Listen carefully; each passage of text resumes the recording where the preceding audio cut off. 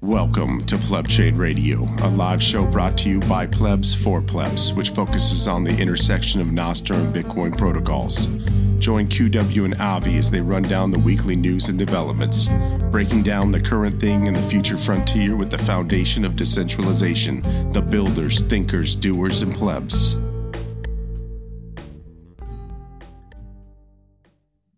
All right, we are live. Welcome, gentle plebs, to another episode of Pleb Chain Radio. We have a fun show ahead of us today. We'll discuss a few interesting topics that have happened in the week in Nostr and in the outside world, especially banking bad, which QW we were talking about was on a brief hiatus, but seems to have reared its head back well and truly this week. So there's that. We, of course, have the lightning round with the Nostr Report. This week it's going to be Condalorian leading us through that. And then we're excited to welcome a podcasting legend, Nunya Bidness. And Nostr, is that how you say his name, QW? Because I only just I Nunya Bidness, I would have to say, yeah, that's his Nostr account. But there is a D in there, isn't there? Nunya Bidness. Yeah, I guess there is. I it's one of those things that you don't say out loud. You just kind of read it. Kind of like a lot of things we do, whether it's Damas, Damus. Only until you're in a Bitcoin meetup do you look like you're speaking Greek, Right. Well, so we are excited to welcome him, someone who's done over 700 podcast episodes with the Bitcoin and podcast, which is, I mean, we're talking about our 9th episode, QW, as a great achievement. 720 or whatever number he's at is mind-boggling to me. And a lot of the times it's him by himself. So he's just a machine. And he just joined the audience. But it's amazing to me the amount of dedication he's had to it over the years. So I'm really, really excited to have him. And I'll share my story about why, too, a little bit later. Great. So why don't you take us away, QW, with the topics? I mean, first of all, let's take a step back and just look at banking bad and also the ordinals. Both of us were kind of, I mean, we were almost to the point where we're giving financial advice, how right we were, a couple weeks ago. So, I mean, not that we are, but I'm just saying we kind of had we had the line on this. We knew banking bad just got started, and it really is still. But if we look at the ordinals, when last time we had a show last week, I mean, it was cleared. We were clearing. We thought it was all gone, and then it just came back with a vengeance. So it's and right now I think last time I checked it was up to like 180 sats per VByte, which, like you said, I believe you said it's robbery or it's something along those lines. It's just pure pain. But it came back. So, we'll talk about that a little bit, especially with our guests as well. Yeah. And it's not monkey JPEGs this time, right? It's shitcoins. It's these BRC20 tokens. Oh my God. I found that. So I'm like, okay, what are these BRC20s? And at first I thought it was just like one token. I thought it was just one token. Then I realized it's tokens, plural. So I started searching as I was trying to because we're all kind of looking at this like, we're in Nostr land, so we're not really jive with the Twitter shitcoinery.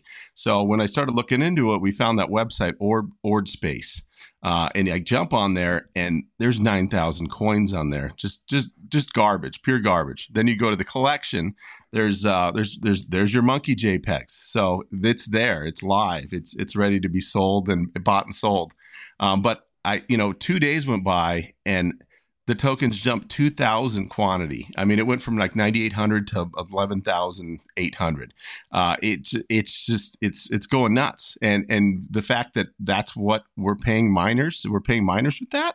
Is that what's going on? So when I go to transfer tokens on the base layer, and I'm like, well, what the hell's that fee? I'm just going to wait till it clears again. The question is, does it ever? Do we just stick with Lightning? Do we have to? And is Lightning, is it ready? Is Lightning ready for for this kind of noise in ordinals. Well, we'll find out. I Yeah, think it will be things like lightning, and then Fediment. There was I think they raised or they added to their Series A recently, so that's exciting, right? So it will be these types of layer two solutions yeah, that bail us out of this eventually. But I think at the base layer, we're going to be in a world of pain for a while. I mean, it's going to ebb and flow, like we saw with the monkey JPEGs, right? The mempool cleared a couple of times, and now this BRC20 nonsense has come in.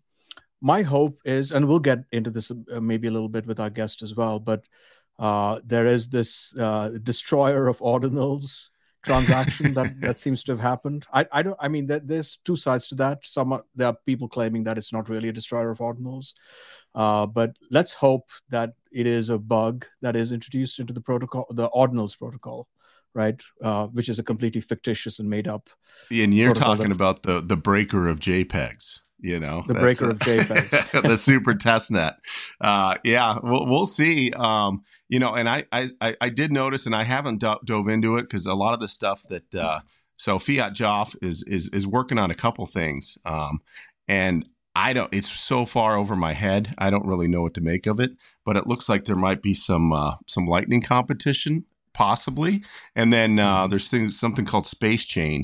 My Bitcoin meetup guy that runs that, he's buddies with Fiat, and he's going to do a webinar talking about the Space Chain. But it's a whole nother thing that we're only scratching the surface on where we're going. So it's exciting to see where what ordinals is just kind of a thing that came, but I think we're going to see a lot of reaction to it that might actually turn to be positive.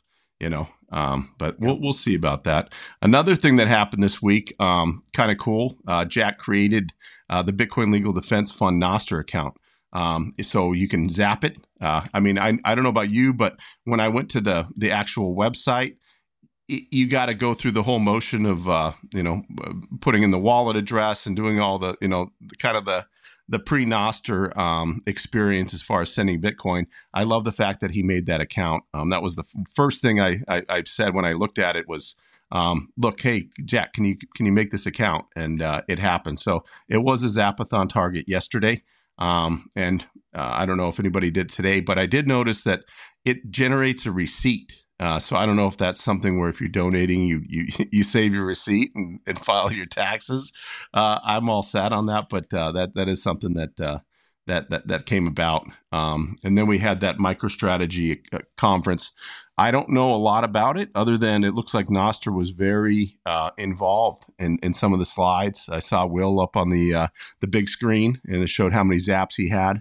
But what I thought was interesting was the corporate strategy and the way they can incorporate incentives within the corporation. So if you hit a weight, if you're working out and you hit a weight goal, or if you help a fellow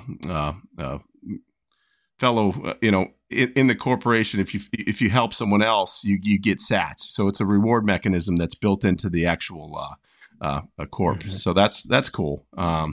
I don't know much more than that, other than that. So I'm really looking forward to some video coming out of that conference. Yeah, there hasn't been much. It should be wrapping up soon, right? It's been going on for a couple of days now at this point. I think it's over. It is over. Yeah. Yeah, they're back at Disneyland. So I guess it's Disney World there. So banking bad. Yeah, it's back. Yeah. Yeah. So we were talking about this on the show last week, and we were saying the kindest thing the Fed can do, or the Feds, I should say, can do, is to take FRC, First Republic Bank, behind the shed and put them out of their misery. So that happened. And lo and behold, a couple of days later, I think started on Monday, or maybe Tuesday, we had Pacific West and maybe 3 or 4 other commercial banks whose stocks dropped by 30, 40, maybe even 50% in some cases. So that's not looking good. And the one concern that I've seen is US Bank is a bit of a sleeper here. US Bank is, I think, the 5th or the 6th largest bank. And it's in this weird spot where it's not a systemically significant bank. It's not considered one, right? Like JP Morgan, Bank of America, Citibank, and a couple of others, Wells Fargo. It doesn't fall into that category, but it doesn't fall into the Silicon Valley Bank and Pacific West or even First Republic sort of lower rung. So it's in that weird space where it is almost too big to fail. And its stock at one point had dropped 25% or maybe even 30% over a week or 10-day period. So that is a little troubling. I think the impact of US Bank potentially going down would be pretty significant. It would by far dwarf Washington Mutual, right, which is the biggest bank failure we've seen, and that was in 2008. US Bank would dwarf that by a significant amount. So that's just something to keep an eye on. Yeah, no, and in that same kind of wheel well, number one, Pac West went down 86%. So since it's high, it was like floundering. I think it was at like $2 yesterday. And all regional banks in general, as a whole, are down 35%. So they're bleeding out, and really it's, we keep getting told, oh, it's one off. Oh, just this is a one case deal, but we're seeing it all around. MSM isn't really reporting on it too much. So when you talk to normies, you're like, hey, what's up with these banks? They're like, huh? What banks? They look at you like you got three heads. But in that same kind of odd, weird area, I'm watching Charles Schwab. It's a trading, but it's a bank. It's kind of in the center there. I don't know what Bear Stearns was, but if you look at that, you say Washington Mutual Bank was the biggest that collapsed. Bear Stearns, was that a bank or was that just a trading desk? I'm not sure what that was, but it seemed like it was that not was a commercial bank. Right. It wasn't a commercial bank. Yeah. Right. So it doesn't factor into that, this is the amount of the bubble that popped in 2008 to 2012. That collapse, there was 150 banks in a 4-year period that went down. And we're at what, 4? So maybe 5. I can see this really going downhill quick. And the Fed and the Treasury, they're creating kind of a back channel to quickly sell off these banks that fall. So let's say Pac West goes, Bank of America might be next to actually absorb them. So these big banks are basically getting them for dollars on the cents on the dollar. And it's just really odd. But the fact that the Fed and the Treasury are starting to be proactive about this kind of tells you where we're going, especially when Powell continues to raise rates, which is, that's fine. Yeah. But it seems like we're definitely going places similar to 2008 to 2012. Oh, it is a de facto nationalization of the banking system. I mean, in my mind, the systemically significant banks, Bank of America, JP Morgan, et cetera, right? Those are just, at this point, just arms of the federal government. Right. So the fact that these smaller banks are consolidating into them is a de facto nationalization, in my mind. Let me ask you: if you were to introduce CBDCs, would you want a lot of banks, or would you want to centralize? If you want, would it work with regional banks, or would you want to bring it, swallow them up as much as you can, and get on board with the CBDCs? I think the issue with CBDCs is, so that's a really good point, right? The more decentralization, in a sense, right? But the more players you have, the more regional banks you have, they would be opposed to a CBDC because it would obviate them, right? It would disintermediate them in some of their functions anyway. So the fewer dissenting voices you have, the better it is for a CBDC agenda. But QW, why don't we hold that thought on CBDCs, the potential connection between Fed now or not, for our guest segment?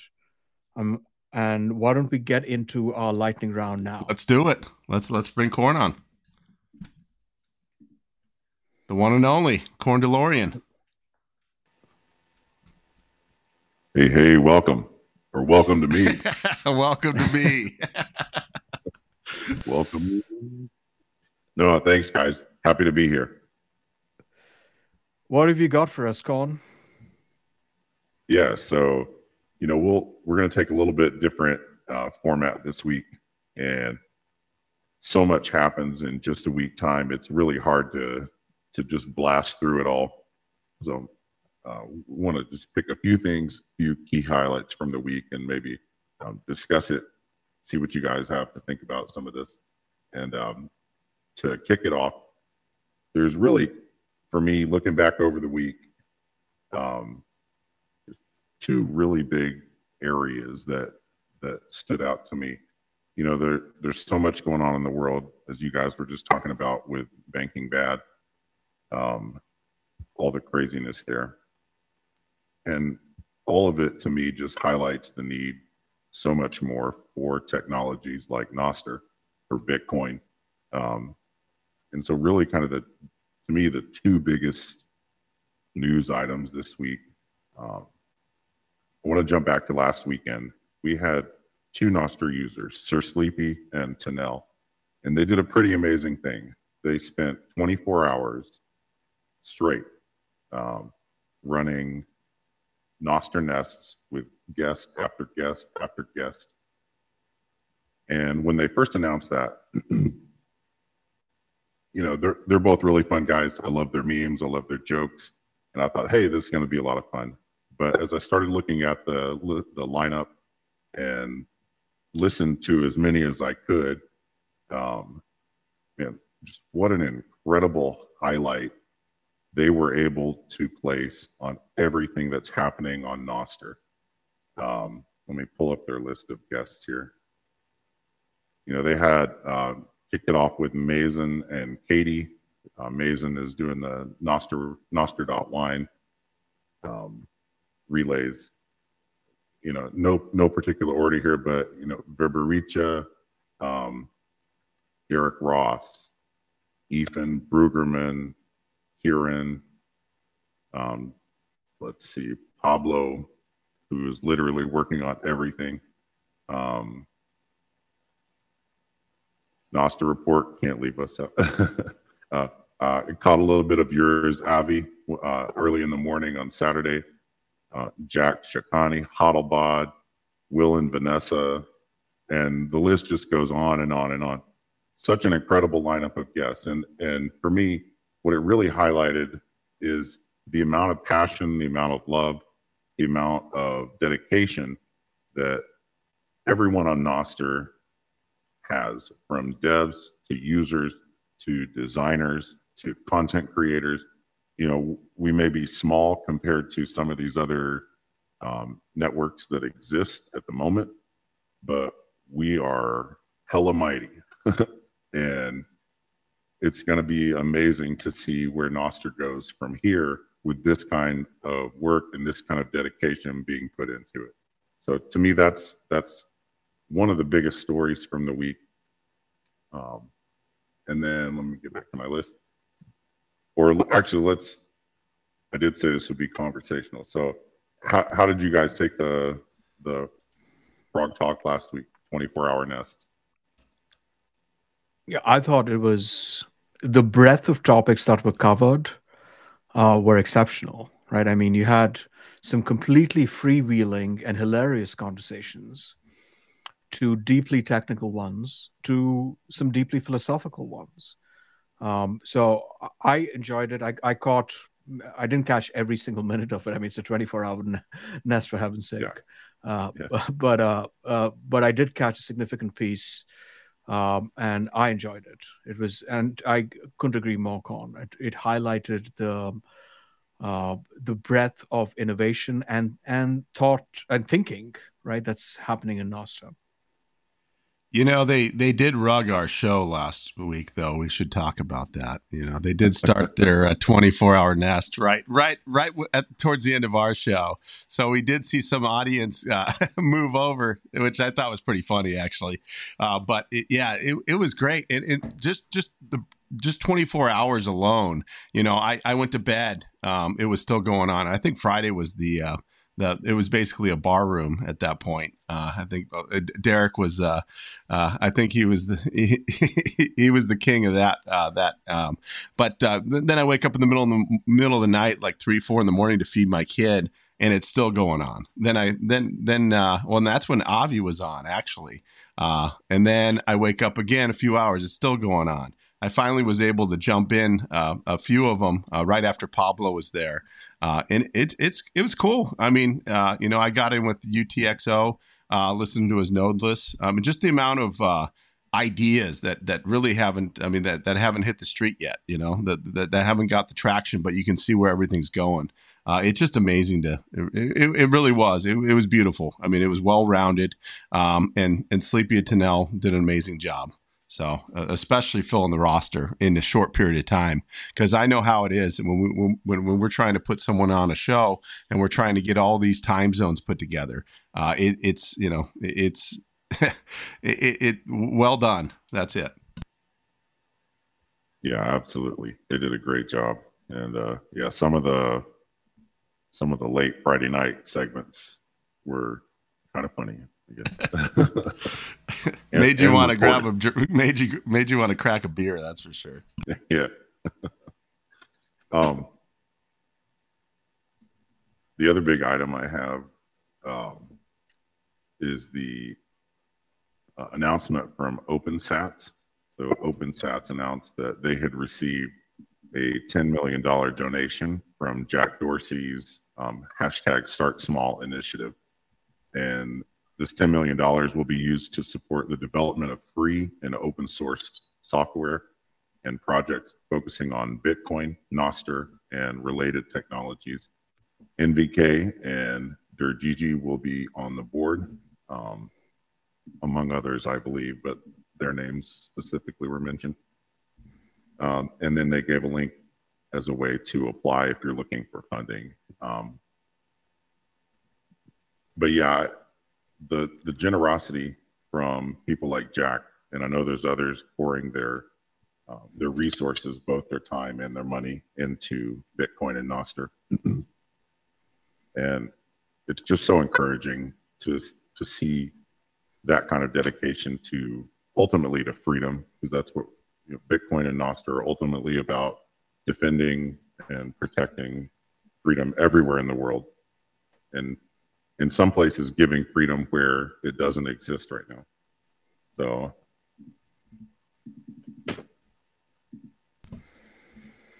let's see here. Sorry, my kids ran in and out. I'm distracted.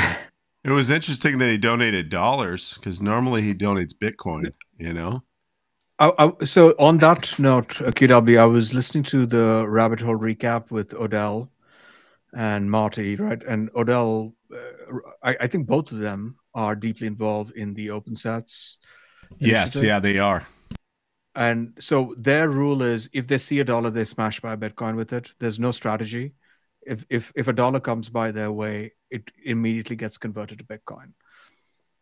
So no harm, no foul. No filthy fiat is sitting around anywhere. Yeah, Jack had to burn some USD, he had to get rid of it.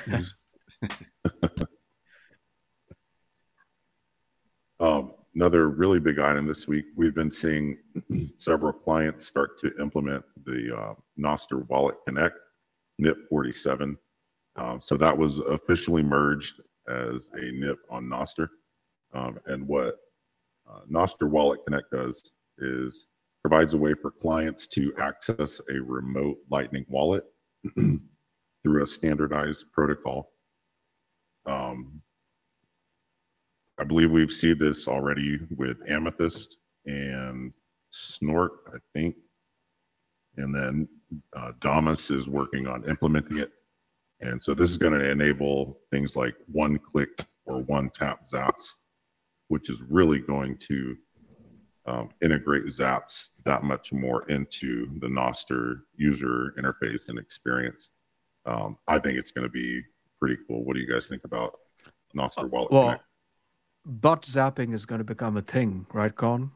I mean, the family fortune is going to be drained because you accidentally butt zapped it away. Yeah, I was thinking, I looked at the NIP. I see that there are some error codes that can be thrown back for things such as exceeding your budget or exceeding your wallet balance. So I'm thinking that means that wallets or clients or both I'm hoping there's going to be a way to set, a budget either for the wallet as a whole or a budget per transaction per day. I don't know. Some kind of control would be good. I do like having the extra step right now of having to confirm sending anything just in case. Mm-hmm. It will make Zapathons, it will be a game changer for Zapathons, though.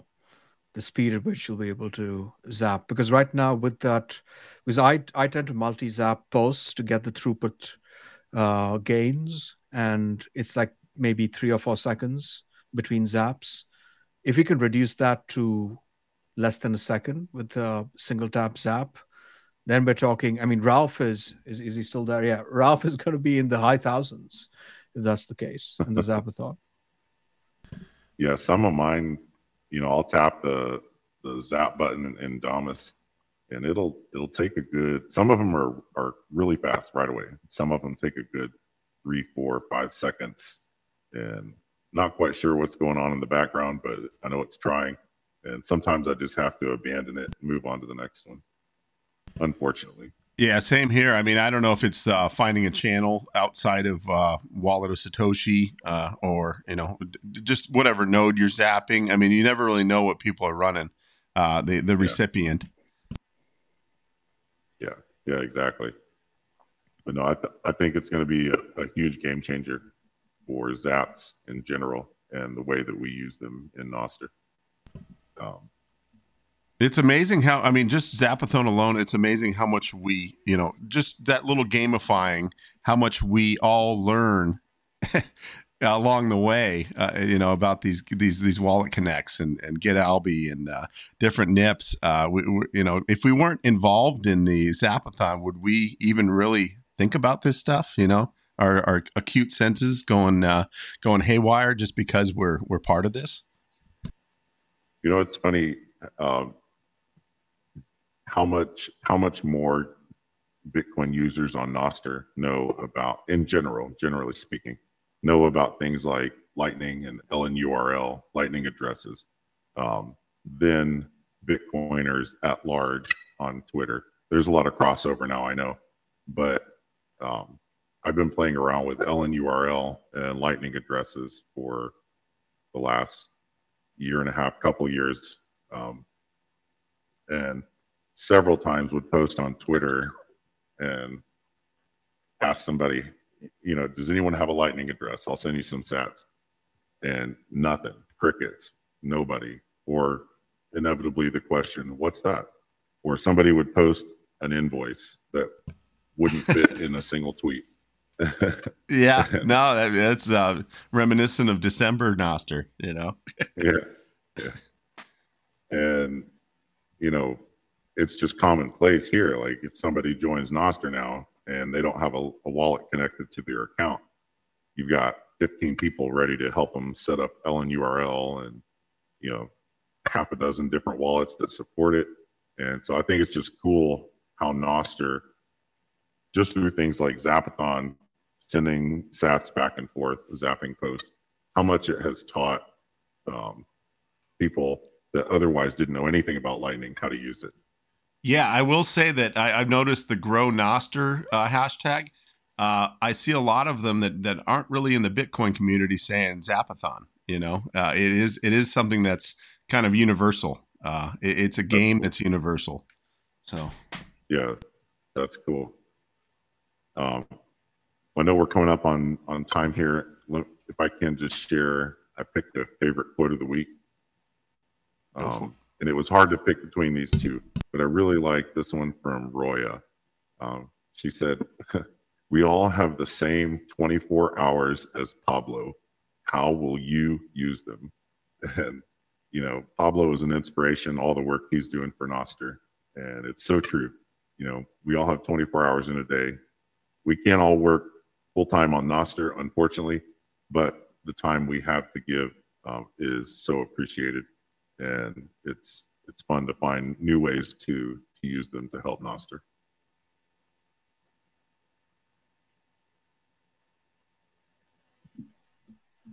Yeah, Pablo certainly is leading by example. Did you say you had another quote? Can we confirm that Pablo has 24 hours? I feel like he's got a mini app that slows time down or something. Yeah, Avi, I did have another one. This one was from Jack, and he said, "I'm in constant awe at the entire Bitcoin effort and Bitcoin Core specifically. It really is a miracle. Even if it ultimately fails, asterisk, it showed everyone what's possible." And then the asterisk is, it won't fail. And yeah, impossible. It's impossible. Yeah. How can it fail? If it's I have too a big node to fail. And yeah, I have a private key. If either of us has a node and a miner, we're good. I mean, even if it went down, the whole network went down for 10 minutes, it would still, right when it came back, it would just keep going. So it's not like it won't stop. All right. You ready for our guest? I sure am. All right. Let's bring Nunya up.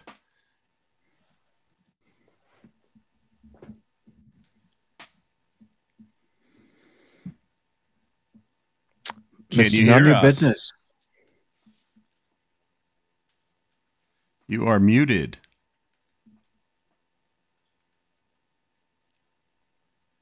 There we are. Hey. Can you hear me now? We can hear you now. My gosh, it sounds perfect, honestly. Okay. Your mic, you must have some experience. A little, but the mic is just just a standard, like that Rode podcaster app or mic. And honestly, man, these things actually rock. Yeah, well, the Rode. Which one do you got, Avi? I got the Shure MV7. Right. So, and I'm over here on my blue Yeti Blue. It's a cheapie, but it does its job. Now, these microphones do just fine. I mean, unless you're going to be in some kind of weird, studio setting and you need the $5,000 Neumann U84 or something like that, then, these things are just fine. There's just no reason to go out and spend that much cash. Right. So I really was actually looking forward to our conversation because you are part of my Nostr story. You joined. I checked. You were. Let's see here. You came on December 14th. Yep. Is when you made your first post. And shortly after, in that week, and I heard about Jack making the investment, and I dragged my feet a little bit. I'm like, well, I've already checked out Mastodon. I might check this out, but I listened to your podcast, and you were talking about Nostr in general, and you were talking about how it's kind of game changing, how you take your INSEC and you can go from client to client, and you carry all your followers and everything, kind of the grand idea about it. And I was driving home at the time, and right when I got home, I'm like, screw it, I'm going in. So that was December 19th, I believe my first post was, but it was 5 days later. But you were the straw that broke the camel's back. So I really appreciate that. Yeah. So, I mean, you matter, man. What you do, I know you're alone in a lot of your shows, probably talking to yourself, and yep. You post your show and you're like, I wonder who listened, all you have is statistics going, but, I will say I'm not just listening. I'm hearing too, So that's much appreciated, man. That's very much appreciated. Yeah, and then in that week right after, Pleb Chain began, and then right after that, Zapathon began. So the question is, if you didn't do that podcast, would those things be here? That's because it was like one thing leads to the other. So yeah, well, we're all. I mean, that's the thing that I really truly believe that all of us are connected in ways that we will never know how we're connected. There are like, you can go be friends with somebody, like, you go and you had a friend for 15 years, your best friend, that connection. But what about all the connections that you don't know? Like that. I had no idea that I had any part to play whatsoever in you getting on Nostr, and I certainly wouldn't have any knowledge about what would come after that, you start hanging around on Nostr. And so those kind of connections, it really feed into the general mind space that I have about permaculture and how important ecology is, and that we don't really understand ecology because we're constantly being bombarded by the hystericists who keep telling you how we're killing ecology because of carbon and whatnot like that. And I'm like, no, I don't think you understand what ecology actually is. And it's these myriad connections that all these different elements that exist in that ecology have with each other. Most of those connections go completely unnoticed by the very elements that make up the connections themselves. And it ends up being this wonderful map of life. And most of it is completely unseen. It's bizarre, but I love it. Well, and that's your intro to your show, right? When you're studying the most of the connections. Yeah, I actually need to change that because I wrote that and recorded the intro to the show. Well, there was the intro to the show, I think, beginning the 4th or 5th show sometime in late 2018, and I've never changed it. And I need to change it because I'm doing different things, but I'm, God damn it, if I'm just so lazy. Yeah, I mean, 711 shows. You seem lazy, man. We're at show 9, but hey, that's nine shows, 9 weeks. You got what, 2 shows a week, 3 shows, sometimes 4 or 5. I try to do 1 a day every single day, Monday through Friday. Yeah, that's lazy. That's lazy. Well, we need 2. If Pablo could do 5 shows a day, you got to get with it. Well, I wouldn't worry about the whole nine thing because, I was on my 9th show. I don't think anybody was listening. I just kept doing it. I don't know why, but I've got this little Chinese fortune cookie that I'm looking at right now. I stuck it in my monitor. Everything must have a beginning. And there you go. I look at that every day now, ever since I got it in my little cheap ass Chinese fortune cookie. It's basically the only thing that I've ever gotten out of a fortune cookie that made any sense to me at all. They have been getting worse, I feel like, too. Maybe did the lottery numbers work out?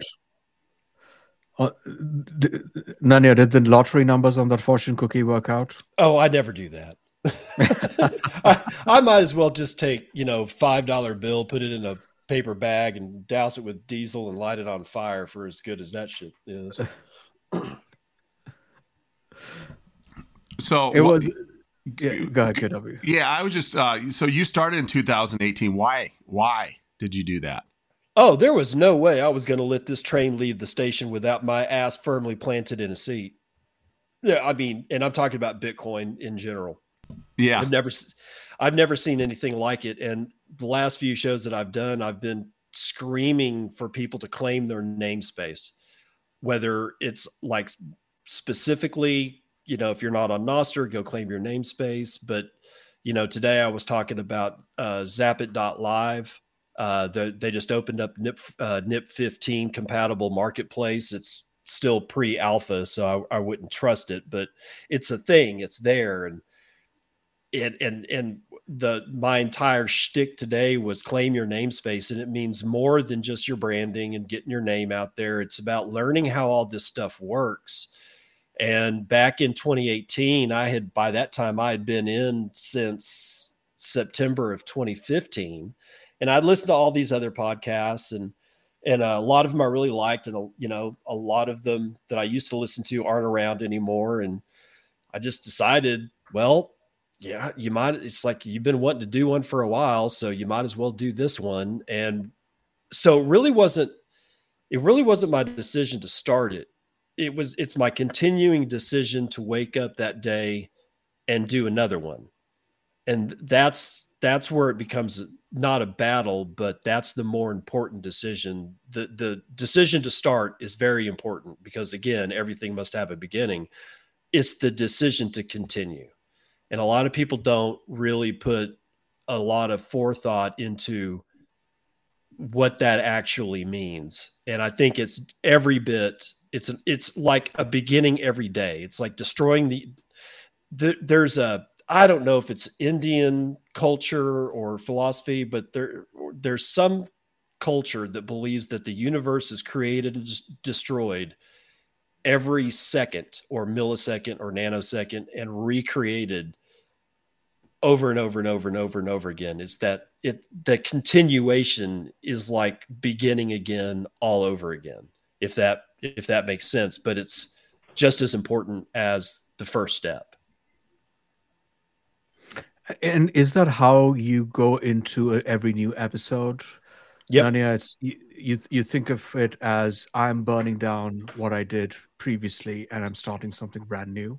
No, now that from that standpoint, I don't think of it that way. I basically say I'm going to do this again, and then I start thinking about will I do it tomorrow? And I'm not suggesting that I'm like at any given time I'm going to quit. That's not the point. The point is that it's a conscious move because each one of these shows is a series of cold reads. And it's about, these things have been getting to be about an hour and a half. And you can really tell at the end of today's show, my voice is just starting to get ragged. And, so there really is, there's like real actual physical work involved when you're talking for an hour and a half and doing it 5 days a week. It's a task. I mean, some people go, oh yeah, like, wow, it's sitting in a chair and talking. And I'm like, well, it's a little bit more than that. But if it was just talking, even then talking straight for an hour and a half, that kind of a bitch sometimes, man, especially if you got any kind of allergies or sinuses, or if you're even remotely sick, it could suck. It sucks bad sometimes. Mm-hmm. Yeah, I can imagine. I mean, we do this once a week, so I don't think we put our voices under the level of strain that you do. But Nunya, I think you just mentioned 2015 was when you got into Bitcoin. Yeah, right? September. September 2015. So yeah. What was that journey like? What got you into it? What did the next few years look like between that and you starting the podcast?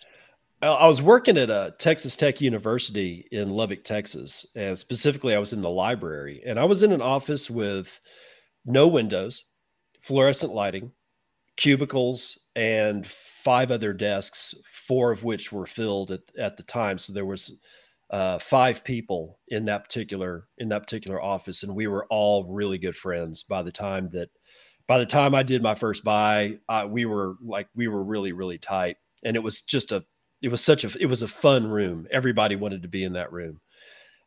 We were the only room in that building that didn't have knives sticking out of our back, because in academia, especially at the administrative level, there's some real bullshit chicanery that goes on all the time.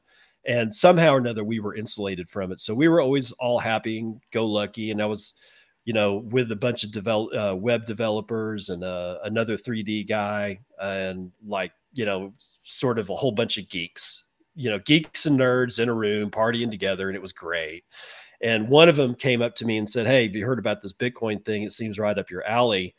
And I started looking at it and I go, well, I've seen digital economies before, because I was a big gamer, lots of MMOs and, first person shooters and all kinds of different games that I played, and all of them tried to do that shit. And it always failed. And I just didn't look at it again. And then Dogecoin came in, and I wasn't really looking at that, but then they stuck Dogecoin on a race car in NASCAR in like 2014 or something, like somewhere around there, early 2015. And then we were just laughing, and it was always fun because Dogecoin at the time it wasn't a shit coin that had any significance. It was just something that we all laughed at.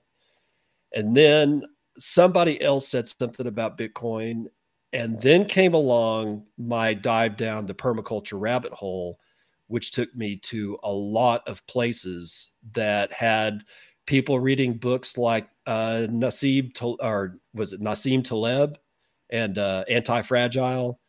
And I started getting into that kind of thing. And then there was a whole bunch more libertarian thought that came into that, and then some anarchy stuff came in. And then I ended up listening to a bunch of Jack Spirko and the survival podcast. And then I started listening to him, I guess about 2013. And by the time 2015 hit, he was the third person in my ear about Bitcoin, except he was doing it through his podcast. And I was like, okay, fine. I'm done. I'm done listening to you. I am just going to go smash buy something. And I get an account on Coinbase and I buy $250 worth of Bitcoin. And then I immediately turned around and sent Jack Spirko $50 worth of that, which is 1/5 of a Bitcoin at the time, for his to sponsor his show for a year, because I liked what he was doing. And when I set that transaction, that's when it kind of clicked. Even though it was a Coinbase transaction, it was from my Coinbase wallet, so I wasn't fully there, but I was on my way. And it was when I realized that I sent it directly to him. And there was no Visa, there was no MasterCard, there was no bank, there was no ACH, there wasn't a Swift thing, there wasn't anybody telling me what I could or couldn't do. And there was something to that. And I just stayed in and kept staying in. And if you remember, if you go back to the charts, that was pretty much the last month of that particular brutal bear market that started after the Mt. Gox collapse. So I never saw the bear market part because I got in at the bottom of that bear. So I didn't know what a bear market felt like. And it was just up the mountain from there, brothers and sisters. And every single day I was convincing my other teammates to go get some. And we would at 3,000, we were sitting there going, we just can't handle these gains, bro. And it was just every meme under the sun, whether it was verbal, and we were sending them back and forth. And it was just a room full of party goers. And then, of course, we get to 2017 and, well, you know what happens around there. So. That's sort of what it looked like. When you're talking about your first experience with Coinbase and the feeling that you had, it reminded me of the way you talked about Nostr when I went home and actually joined. You said it was kind of the same. I noticed you're a hands-on person. You like to if you hear about something, you want to actually get involved. You want to you'll get on ordinals and take a look and maybe even inscribe something. What do you think? Now, ordinals I won't do that, because it's got to be something that means something to me. Right. And and if it's Nostr meant something to me before I got on Nostr, because it was about communications. Mm-hmm. And I think that that's important. When Bitcoin came along, clearly, money and the ability to send money for, in exchange of value, that's an important human aspect of existence. Monkey JPEGs, not so much. Right. So, I won't even try ordinals to learn about them so that I can bitch talk them, talk smack about them even more effectively, because it's just not worth my time. Nostr was. And I'm glad that Nostr turned out to be a lot more than what I thought, just like Bitcoin turned out to be a lot more than what I thought going in. Well, and we have these moments where it's like kind of an epiphany, like when you buy your first Bitcoin, or you actually move it into cold storage, or you make your first zap on Nostr and you realize how, frictionless it is. There's so many more coming, there's so many more in this space that it's unlike anything that we've ever experienced in our, it truly feels like we're going forward in life rather than kind of sticking in the same wheel well. So. Yeah, absolutely. We're actually moving at a pace that I think is so fast. It's sort of like blowing through a small Texas town in the middle of nowhere, where if you blink, you'll miss it. Well, and didn't you move from a small Texas town? Yeah, I moved from Canyon, Texas, all the way up to Eastern Washington State. So 1,500 miles, something like that. A lot greener there, huh? Yeah, it is. And, and I've always been a big fan of the mountains and rivers and, trees, which you don't really get that much of in West Texas. And like, so being this close to the Rocky Mountains is fucking cool. I got to say it that way because there's just no other way to say it. I miss being in Texas, and I'm always going to be a Texan, but God, being able to drive 30 minutes to the east of me and be in the middle of the shit, dude. Yeah, I love it. And the summers, not, I am not going to miss 111 degrees Fahrenheit for 30 days straight. I live in Phoenix, so I know what's up. But see, at least in Phoenix, it's dry, and people joke about, well, it's dry heat. Yeah, but it matters. It's not though. I mean, once it gets really hot, we get our monsoon, and depending upon, I think it's El Nino this year, so it should be nice and wet. We had a wet winter, so it is a dry heat a lot of the times, but we get a taste of it too. I mean, I lived in South Florida for a little bit, and I know what humidity feels like, but at the same time, I know when you combine the two, there's that. How's the Bitcoin economy around you? Around me it doesn't exist.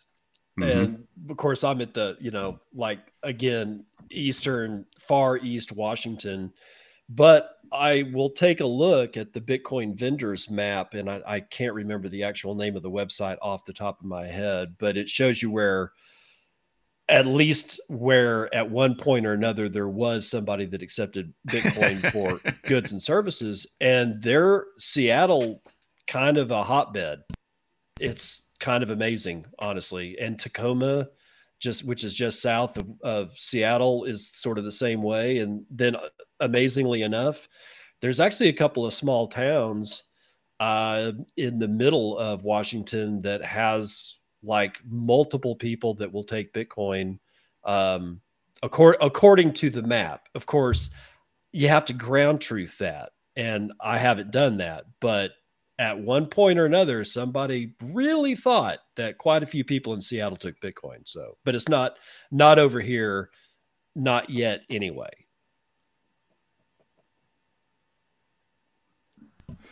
And on a similar note, Nunya, you and I had, I think maybe a day or two ago, on a Guy Swan post where he was talking about AI agents potentially obsoleting middle managers, right? And then I somewhat shitposted on it, saying, well, they're going to have to learn to work with their hands, become farmers, become artisans. Yeah. And that's going to lead to Bitcoin circular economy, hyper-local Bitcoin circular economy. Uh-huh. Does that tie into your thinking around permaculture?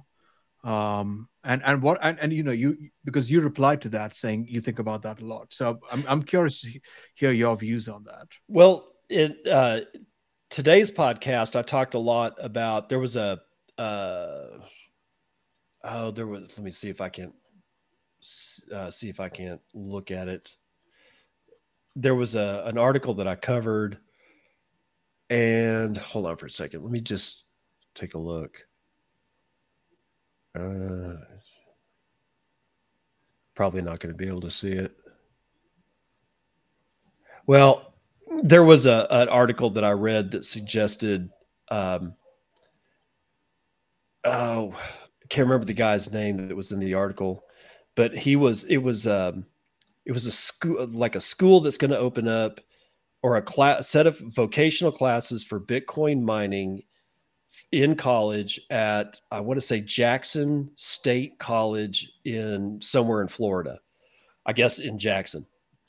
In either event, the curriculum is going to be shared with an Indonesian country, and somehow or another they're going to like co-teach. And the guy that is like a millionaire that's doing all this is going to go over the Indonesian teach. And one of the things that he said in this article I really gripped onto, because it does kind of go back to what you're saying, was he was talking about how vocation and vocational education is going to be very much more important than it is right now. And I was like, yes, absolutely, it's going to be, because at this point, you can't find welders good electricians, plumbers, mechanics. Everybody wants to be a banker, a lawyer, a doctor, and there's only so many positions of that shit that can be filled. So you've got a whole bunch of people that are coming out with college degrees that can't really find work. But if they had gone to a vocational school, they would have more work than they would know what to do with. And now this guy's turning Bitcoin mining and all the things that go along with that into a vocational course to be taught to people out of high school. And that goes right into what you're kind of saying when we talk about permaculture and the cutting out of all the middlemen, and people are actually going to have to start producing things. We're going back to a situation where vocation isn't going to be looked down upon. In fact, one of the things that I find the most odd is people that sneer at plumbers. And all I can think of is like, that plumber's got way more money than you'll ever have, because that plumber gets $117.50 an hour. When was the last time you got $117.50 an hour? I mean, do the math. So when we start thinking about permaculture and small farms and having to go back to actual production, that's going to be important. And what's weird is that the country, or at least the United States, and probably most of the West, is not set up to teach people how to produce anything. So I think the next level of educational investment, and I'm talking straight up, I want to put $100 into this. I want to get $110 out of it. It's an investment, an actual monetary investment. Invest in vocational schools, because that shit is going to be a real moneymaker over the next 10 to 15 years. Yeah, for the exact reasons that we were talking about. Yeah, I agree. And from a family business of 67 years with 150 employees that work in the sun, I know all about it. So we deal with the shortages, and we know the price point of people to get good employees, and keep them, because there's a service industry shortage. And especially skilled workers. It's the next generation just isn't there. No.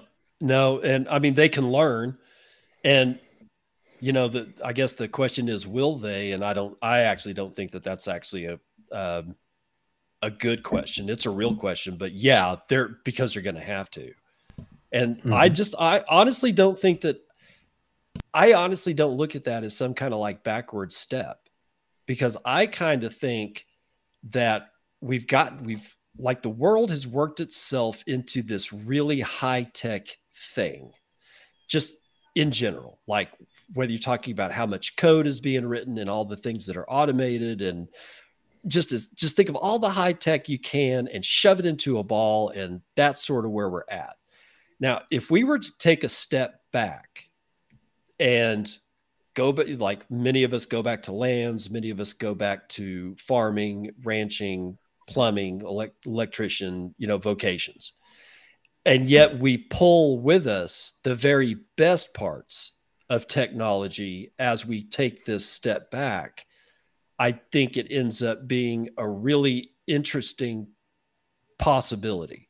Like, think of, I keep thinking about writing a book, like a literal fiction book, describing what it is that I see in my head. But essentially, it's cave people. You would look at them and go, "Oh, you're just like this primitive Neanderthal caveman." But it's like, no, what you're actually looking at is somebody who's smarter than the guy in the suit and tie, because they're marrying the very best of what was with the very best of what can be. And they're not letting either one of them subsume the other, and they're using it in conjunction to create a really beautiful world. I think that can happen. Corn, you got something for us? Yeah, I was just going to anecdotally kind of touch on what you were talking about. Trade, people learning trades versus traditional college, university. And in my upbringing, I had an uncle in particular who every conversation you had with him was drilling into your head that if you didn't go to college, you weren't going to be successful. That was the only way to make something of yourself. And one of my older brothers, when he graduated high school, decided to take a job with a local electrician. Our family knew the owner, and he was growing his business in the area. And that was, man, probably, I don't know, over 20 years ago. And my brother's still with the same company. He's worked his way up. You know, he's one of their top guys, one of the best in the area at what he does. And I remember, you know, several years after he had been into doing his electrical work, he talked with my uncle, and my uncle, to my surprise, gave him a compliment and said, you know, you've really proved yourself. You've really done what I didn't think, you know, you would be able to do. And I, you know, it's kind of a weird way to look at it. He wasn't the nicest uncle, but I just think the more that people can be encouraged to, you know, if it's a trade that you want to take up, man, take it, learn it, be the best at it. There's, you know, the traditional 2-year or 4-year degree, master's degree. You know, if you have to have it for the job you want, okay, you know, you got to do what you got to do, but it's not the route that you have to go. Yeah. And I think this is symptomatic. This sort of emphasis that you're talking about on college degrees is symptomatic of fiat elitism, right? And I think we're at a point where we're ready to break, at least as Bitcoiners, certainly, right? Ready to break away from this. I live in rural upstate New York after living for 20 years in the city. And everyone I talk to, it's mostly farmers and electricians and plumbers and mechanics and those types of professions around here. They are all Bitcoiners without knowing they're Bitcoiners. I think the only resistance they have is that leap to that technology and sort of accepting that this is, in a sense, cashless, which is something that they don't fully trust. But philosophically, they really are Bitcoiners. And I am looking forward to building those hyper-local Bitcoin-based circular economies, which I'm really hoping that my fiat job gets obsoleted by AI. I am a middle manager in technology at a large company, right? That large fiat company, because that's finally going to allow me to focus on Bitcoin.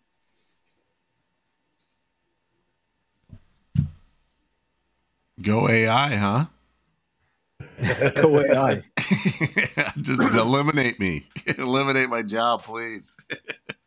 That's an interesting take. That's funny. That's good. So, moving on, let's talk about ordinals a little bit. Yay!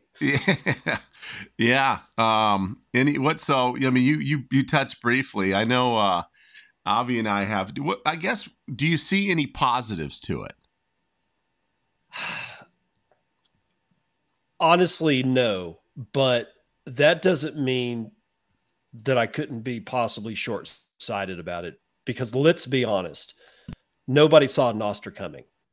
We were all Bitcoiners. We had been entrenched in that rabbit hole for a while, and then all of a sudden, here comes the Lightning Network, and holy shit!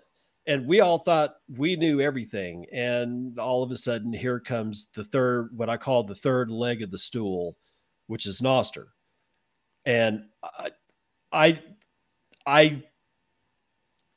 could have never seen that coming. So therefore, I have to understand that while I really do think that at this point, pictures of rocks and monkeys don't make a hill of difference to anything that actually matters, that doesn't mean that somebody isn't out there saying, I know exactly how to apply this in a way that makes sense, provides value, and is not right-click savable.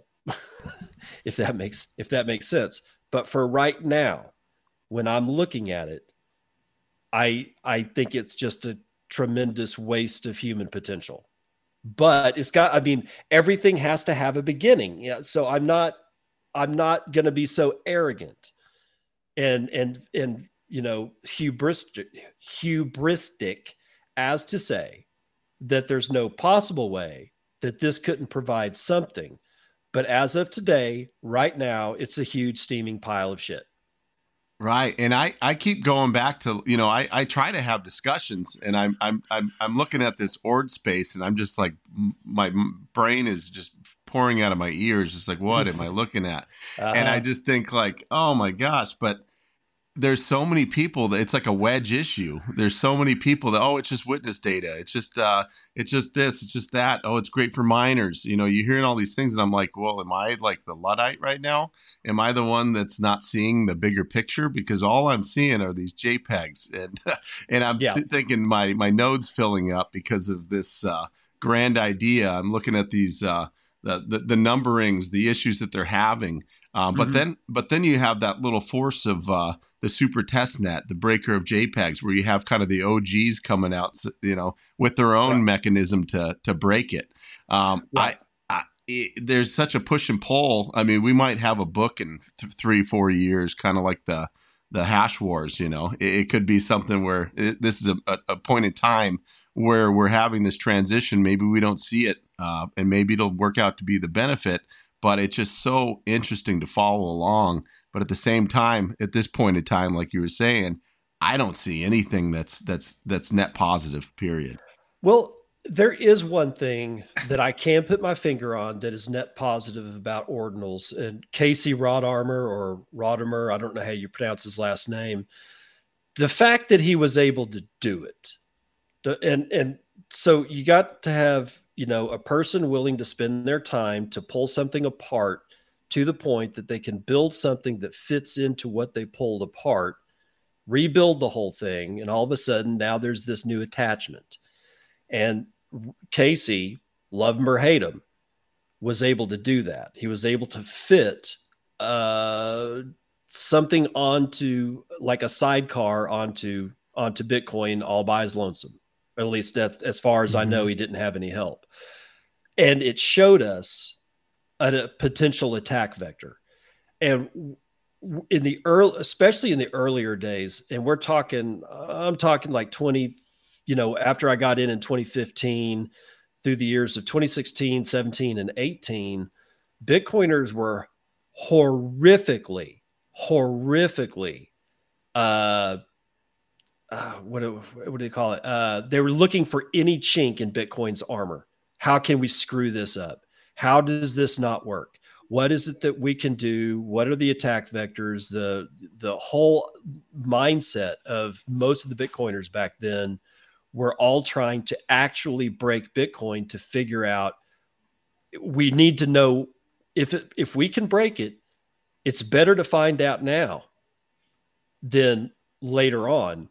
Especially when, more and more dependency gets on it.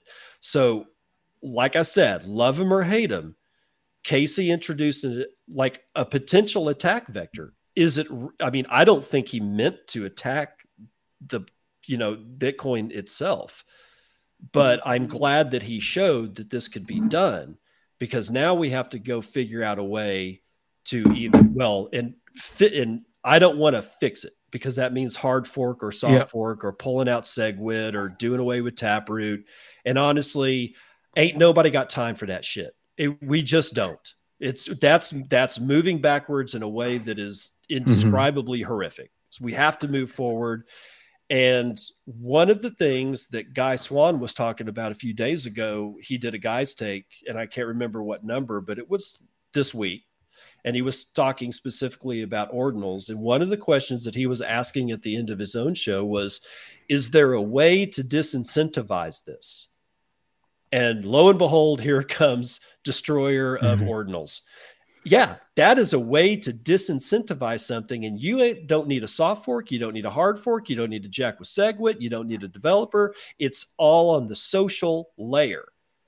If everybody's confused as to what ordinal or inscription is what because the ordinals are off by one, then there is a disincentivization to put any money into that at all, except what do we see? Mempools are still filled. Nobody gives a shit. So we have all this and we have to pull it all apart. Casey doing what he did, Super Testnet doing what he did, the social layer of the people still aping into apes, all of that taken together, and you start pulling on these little threads. And when you do that, you find out more and more about your place as you relate to Bitcoin. And that's got to be a good thing. You know, Nunya, there is a difference between, I think he brought this up about the block size debate, right? Block size is real, right? In the sense that there are blocks and there is a size to those blocks, right? It is real, it's empirical. Casey Rodarmor's genius was to create this reality distortion field around ordinals, because ordinals are not real, right? He has created this theology that individual Satoshis somehow exist, and right, you can ascribe. Now you could, if when we went through SegWit, we made the blocks 4 megabytes. I think anyone should have assumed, if they right, and they should assume that if there is 4 MB of space, it will be filled, right, by hook or by crook. Yep. So that's one issue, right? And so inscriptions are a way of using TypeScript to put arbitrary data into the witness sidecar, right? That's but now the reality distortion comes in ascribing a claim to ownership around whatever bits of data are in that witness section of the block. And that's with this made up theology around ordinals. So I think that's where his genius lies. And so if someone wants to attack ordinals, it doesn't need to be a technological attack. It has to be a social layer attack on it, right? Just to point out the obvious flaw in this. I mean, it's horoscopes saying, hey, look, there is this thing called a Satoshi. It's like saying I have a dollar bill, and this is Korn's analogy, right? You have a dollar bill and say, yeah, but this dollar bill consists of 1 penny from 1992. What are you talking about? It's a dollar bill. You can't serialize the pennies in that dollar bill, right? And that's what Casey is somehow convinced everyone to do. So I think we need to poke holes at the theological level, at the social layer, rather than at the technological layer. Yeah, and that's where destroyer of ordinals, comes into play with a disincentivization play. So you get a situation where somebody comes out of the woodwork and does something you didn't expect. And then we lost our collective minds. Oh, you're attacking Bitcoin. Oh, I still have people in my Nostr feed saying, yeah, well, ordinals is going to destroy Bitcoin. Oh, good Lord, please. And then we get to, yesterday or earlier this morning or whenever the news broke that, destroyer of ordinals released the ability for other people to do even more off by ones. And so you got this fight that's not happening directly on Bitcoin, but it certainly affects the size of what's going on to, my node and your nodes and to everybody else's nodes. And yeah, there's a real physicality about that. And I totally understand that, but this is happening outside. And it's like watching these two things fight and go after each other is very much the same as watching two squirrels fight over a nut in a forest. It's the same ecology. It just looks different, but the rules are the same. The universe has a set of rules, and all of us, whether we're in the mountains, in the deepest of oceans, in the middle of a freaking desert, we all have to function inside a set of rules, whether we know the rules or not. because the same pattern repeats over and over and over again. A forest grows up, an outsider looks at the forest and says, "Isn't that beautiful?" And then all of a sudden, a deer with his, antlers on fire runs through the forest, and the son of a bitch catches it on fire. And we're like, oh my God, look how that deer destroyed it. We've got to kill the deer. And I'm like, no, the deer's just doing what ecology wants it to do. And you got exactly the square root of F all to say about it. And it's the same thing here. This is just ecology playing itself out. Man, those are some images you just gave us. That was hilarious. That was great. That poor deer. That's all I gotta say. That son of a bitch. So yeah, that's it. I mean, I'm watching all the fights. I chime into Twitter for a half a minute a day just to see the bickering going on. But Udi and Marty are really going at it together. And it's getting ugly. It's just wow. This is this thing that we're just watching on. Nostr's just such a different world in that respect. But there's a real battle going on, and I'm happy I'm not in the middle of it. So QW, real quick on that, right? If anyone wants a moral compass or to decide on where they stand on ordinals, just look at who's pro ordinals. You have BitBoy, you have Udi, you have Eric Wall, people of that ilk who are pushing the ordinals narrative, and then you have everyone else who's on the other side, right? So take your pick. Yep. Yeah. There's something to be said about that particular aspect, because you can tell a lot about a person by the car they drive, the house they live in, the lawn they keep, you name it. There's these telltales, and that kind of does influence my decision around ordinals, because there's a lot of people in the space that I just like. Udi, there was a time when I respected that dude, and that was about 4 years ago. And I don't know what the hell happened, but he started trolling and started flip-flopping between Ethereum is great. Oh no, I was just kidding. Bitcoin's the thing. And you'd see the two camps cheer and rah, or boo and burn him at the stake, no matter which way he flipped. I kind of think I got to the point where I just saw Udi as somebody who really didn't give a shit about anything.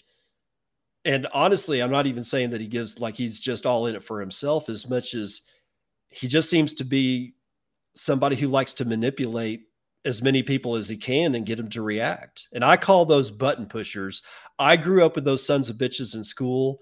I will not have anything to do with people like that. They ethically and morally are a waste of my time. And anything that they're into is something that I say, it's like, that's my signal. That's my red flag. I'm like, hey, if you like this, that, and you're this kind of person, I kind of want to stay away from that. And that's one of the reasons why I haven't even tried to figure out how to do an inscription, because I just don't care. It's not, the people that are involved with that are just people that I don't want to be hanging out with. I mean, I got more than enough people that I know are good, solid Joes. And if I knew every single one of them and were like good friends with them in my life, I would far exceed the Dunbar number. So I consider myself lucky. Wise words indeed, Nunya. So last topic before we close out the recorded section, and then perhaps have some plebs over for Q&A. So maybe a couple of months back, you were tweeting pretty prolifically about some of the train derailments that were happening, which was certainly raised eyebrows. Yeah. Right. So give us a solid conspiracy theory, Nunya, on. I mean, it could be train derailments. It could be the Fed now, CBDCs. What have you got? Just give us a good one. The one that I love the most is the continued destruction of food processing plants and storage facilities in the United States over this last year. something about that doesn't feel right. It just doesn't feel right. And it's all hanging in at the same time that you got Bill Gates and the rest of his ilk pushing fake meat and plant-based items for food, and the notion that cows are killing the planet, which we can go into as to why that's definitely not the case. Actually, we got to go into it because that's patently so untrue that any freshman biologist would probably understand that no, the way that evolution works is that these animals are part of that environment, and you can't just take them off of that environment and expect that environment to do anything but degrade. So you got like small planes flying into grain silos. You got 18,000 dairy cows just poof up in smoke in Central Texas. And that was like last month. And that's just two of the ones that I remember. It's one after another after another. There's been like at least 50, if not a full 100 of these food plants, meat packing plants, grain silage, all kinds of shit just catching on fire and burning to the ground all of a sudden. Sure, this has happened before in the past, but not to this degree, not anywhere close. This is like 100x as to anything that occurred ever before. Train derailments, we have train derailments all the time because our infrastructure is falling apart, but the decision to light that son of a bitch in Ohio on fire, I got questions about that. I'm like, dude, you could have contained it right there. But no, you sent it into like this toxic cloud into the sky. Why? So I personally, if I want to tinfoil hat myself into oblivion, all that shit's connected, and it has the singular purpose to make sure that we have to eat the food that they want us to eat, use the money they want us to use, and they're doing it for just control. And the question becomes, why? And I think it's just narcissism. I think it's honestly the simplest. It's not lizard people from space. It's not some kind of, weird plan to do like plan X from outer space or anything like that. I think that it's just the hubris of people that are so used to getting their way, watching their fathers and their mothers and their mothers' mothers and fathers' fathers in these gigantic rich ass families that have always gotten their way, that there's an end game to that. And you finally get these fucking psychotic people that just don't care about anything other than maybe having more control than their old man had. And we're all the ones that are caught in the middle.